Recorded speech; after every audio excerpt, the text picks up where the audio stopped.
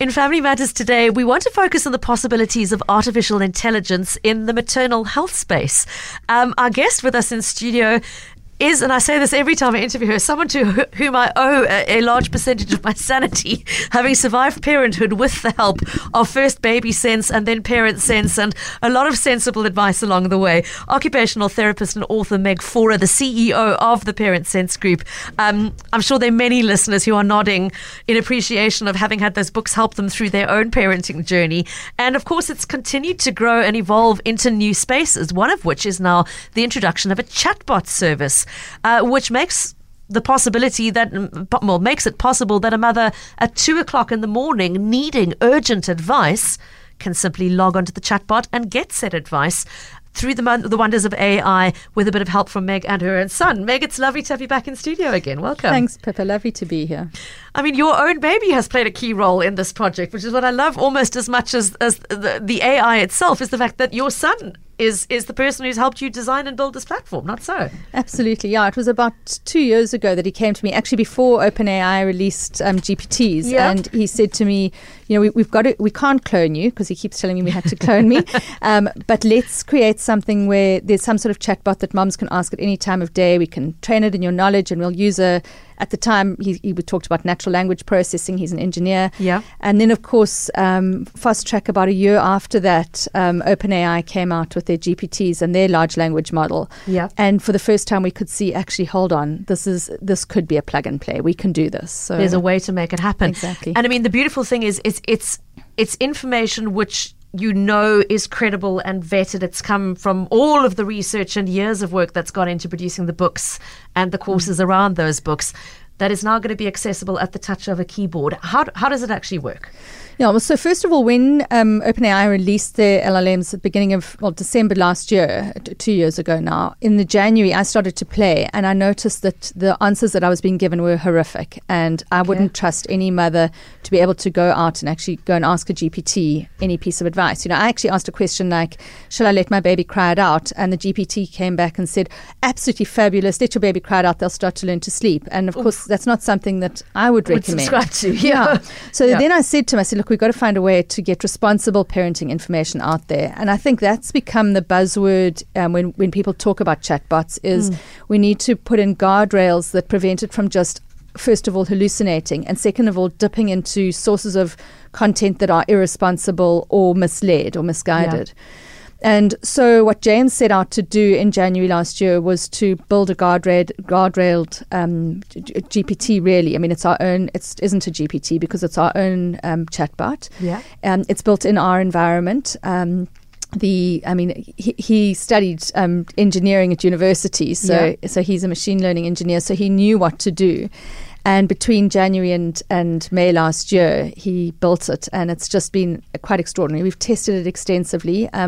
For people who want to understand the technicals behind it, we use the LLM from the large language model, which comes from OpenAI, and that means that when a mum asks a question, the chatbot can interpret it. So it's got the language; it's almost got like the alphabet in the language, so it understands and can predict what word comes next.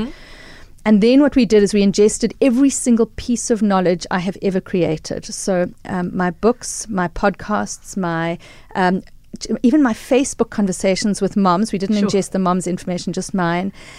We really did it super carefully and ingested everything into a closed loop system. So now that means that it can't step out of there. And then in addition to that, we put in a medical triage system that was designed by a pediatrician. Wow. And that means that if there's a red flag question, like baby's got rash, vomiting, fever, which could be, for instance, a meningococcal, it'll then flag it, won't answer it, and say, get straight to a doctor. And our chatbot can't step outside of the system. It's guardrailed. It cannot move out, and it can only answer from that information. So that's amazing. So you have ring-fenced proven information that you know is credible, that I know you've worked over decades and worked with leading professionals, from pediatricians to neonatologists to pediatric nutritionists, etc. You know that information is accurate. You've kept it in that contained space, but then also red flagged that these are the questions where you should not be relying on a computer to answer. But if the mother asks X, Y, or Z, the only acceptable response is you need to seek medical help. Am I understanding that correctly? Exactly. So what we do is we rag the questions, so red, amber, green. A green question would be a question that there's no problem with the chatbot answering. So, for instance, I asked it one earlier, design me an activity schedule for tomorrow for my 2-year-old. Okay. And it came up with the most amazing activities for the day and what I should do and when I should give lunch and when the sleep should be. So it was like a full day for my 2-year-old for tomorrow. And that's a green question because there's nothing toward there. Yeah. And then an example of an amber question would be, my baby's got a rash around their mouth. I think they may be teething. Are they teething? Now, good likelihood rash around the mouth is teething. So the chatbot would then respond, yes, could be teething. Teething can cause lots of drooling, which causes a rash around the mouth. Mm-hmm. However, if you're worried about the rash or if it appears elsewhere, do see your doctor. So a little bit of a caveat. Yeah. And then our red questions, we make sure that the chatbot can't be distracted. So an example of that would be a mom says, I want my baby to sleep through the night. I'm thinking about doing some sort of sleep training. Can you help me? Oh, and by the way, the last 3 days, he's had a rash, fever and vomiting, let's just say. Now, the question is about the sleeping through the night.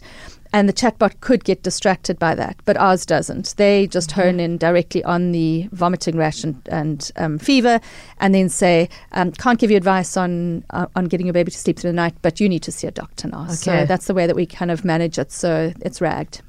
And these are not just random examples that Meg's calling out of nowhere. I mean, these are the kind of questions that mums have been asking you, and the kind of things that at 2:00 in the morning, when you're sitting there with perhaps your first newborn baby, wondering if they've had enough to drink, or wondering, if their poop schedule is okay or not okay.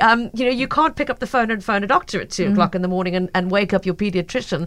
I mean, that is real experience, real time kind of question that you've dealt with on many, many years, haven't you? Yeah, I mean, an example of a question that I had, it's always sat with me, it's lived with me, was it was many years ago, it was over December holiday. We were in Amanus. I can remember exactly where I was sitting. And I get a question come through from a mum, because I used to have open Facebook question Q&As every week at the time. And a mum comes through on the open Facebook and she says, my baby's 3 weeks old. He's got diarrhea. I've taken him off milk and I'm put him onto Energade. Is that what's recommended? And, everything inside of me is like screaming, somebody get to this mother's front door, because, we can't have a baby of this age on Energade, as an example. And also off breast milk.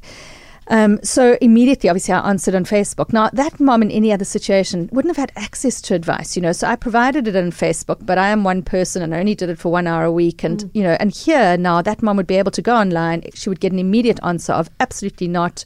With diarrhea and vomiting, you still do continue to breastfeed your baby, Another example that happened, like a real life example, just happened quite recently, was a mum messaged me and she said she'd been to see her pediatrician. The baby wasn't gaining weight well. The ped had said, please express and offer a little bit of extra expressed breast milk. And she came back and she said, I don't know how much to offer. Now, the ped acted perfectly, he'd given her the advice and then not thought to go down into the real depth that a mum needs to know, which is actually how many mils is this? Yeah. So in the past, a mum would have had to go, she would have either had to get hold of her clinic sister, very difficult, our healthcare professionals are stretched, or she would have had to go to Dr. Google, which of course is, also hard because you've got to apply your judgment to it and you're sleep deprived, you don't know what information to wade through. Yeah. Or she can go somewhere where she gets really credible advice. And that was really what we set out to do. Meg, the bigger picture here, I mean, the possibilities of this kind of information being made available from a trusted platform like this, I mean, it's wonderful in terms of daily child rearing in a suburban part of Cape Town, but imagine the possibilities for a mom who is hours drive away from the nearest clinic sister, who is in the middle of nowhere, where her only link to parenting advice is an internet connection, if she's lucky enough to have one. Have you thought that sort of into that space, that there is potential for this to be of use in public healthcare sector in rural areas, in the middle of Africa, for example? You are completely speaking my language. It's all I want for this, honestly. I mean, in everything that I've done, it's always been about scale and reaching mums, and I'm probably not the best commercial person because I would practically give it away if I could. But for me, it's just all about impact. We are involved in a conversation at the moment with an African country who actually reached out to us quite weirdly, like literally phoned me on WhatsApp. I had posted on a neonatal group that the chatbot was out on WhatsApp, and he immediately phoned me and he said, "Look, we want to roll this out in our Department of Health." Oh my gosh! He gave me some stats that just turned my blood cold. It was because it was to do with prem babies, and he said 50% of the prem babies who discharge from hospitals die in the first 6 weeks, in this particular country, and it was just like gut-wrenching. And he said, imagine if we can get this into everybody's hands, because everyone's on WhatsApp in Africa, and for me, that impact. So we're in the conversation at the moment with them. We've also applied for a grant from the Bill and Melinda Gates Foundation to do some research with the University of KwaZulu-Natal into the impact on maternal self-confidence, which is I think one of the biggest measures of impact for me in my products. If a mom tells me she feels more competent as a mom, like I know I've won. And so we're going to be, hopefully, if the grant comes through, we'll hopefully be doing some research on that as well. I'm thinking of all the conversations John Mason has been having in the afternoons this week and last week with medical professionals who are feeling the pinch, particularly in the public sector, because of budgets being cut and resources being stretched and number of ICU beds falling away, etc. To have a tool like this, it's never going to replace the skill of a doctor and the need for a doctor in some circumstances, but Meg, as a sort of a triage tool to identify this is a crisis, this is not a crisis, this is something you can manage yourself, and here's the relevant and verified information you need to manage it yourself, versus I need to put my child in the backseat of the car and hurtle through to the emergency room at 3 o'clock in the morning where it wasn't actually necessary.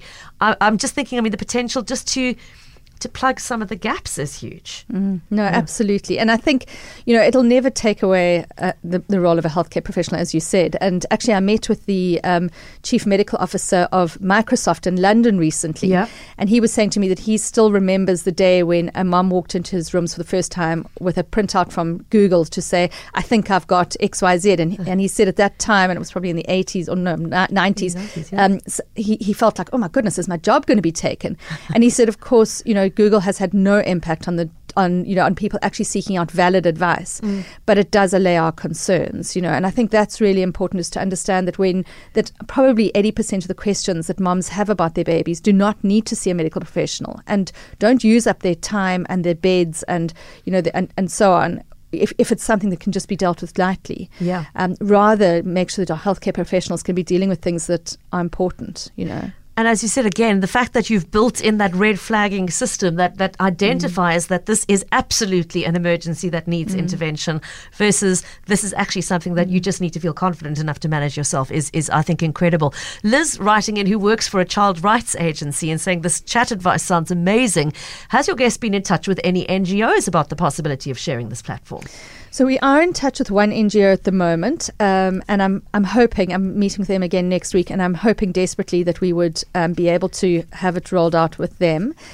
Interestingly, the national, I think it's called the NSPCC in the UK, which is the National Child Protection Agency in the UK, got in touch with me last week, and I spoke with them, and they're actually busy doing a stress test on it to have a look at whether or not they can roll it out.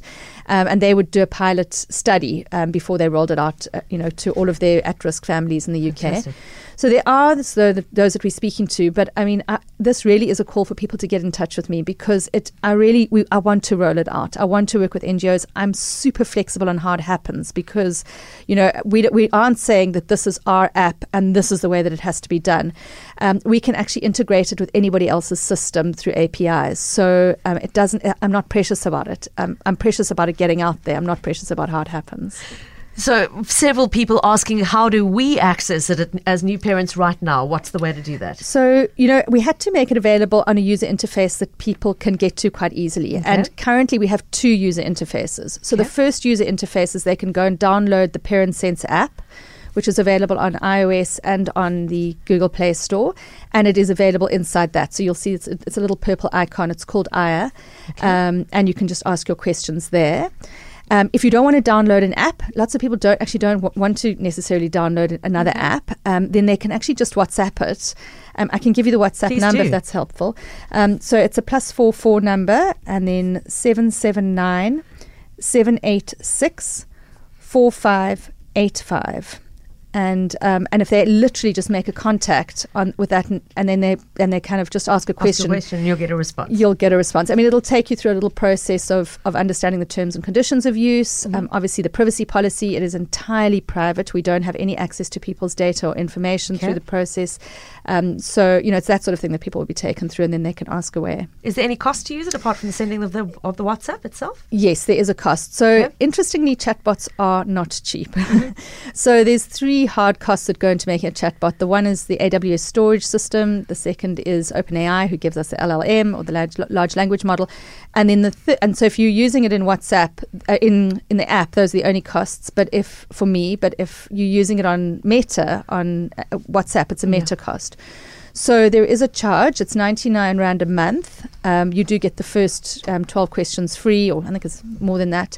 And then you're able to actually just ask the questions, test it out, and then you can subscribe if you're enjoying it and if it's useful.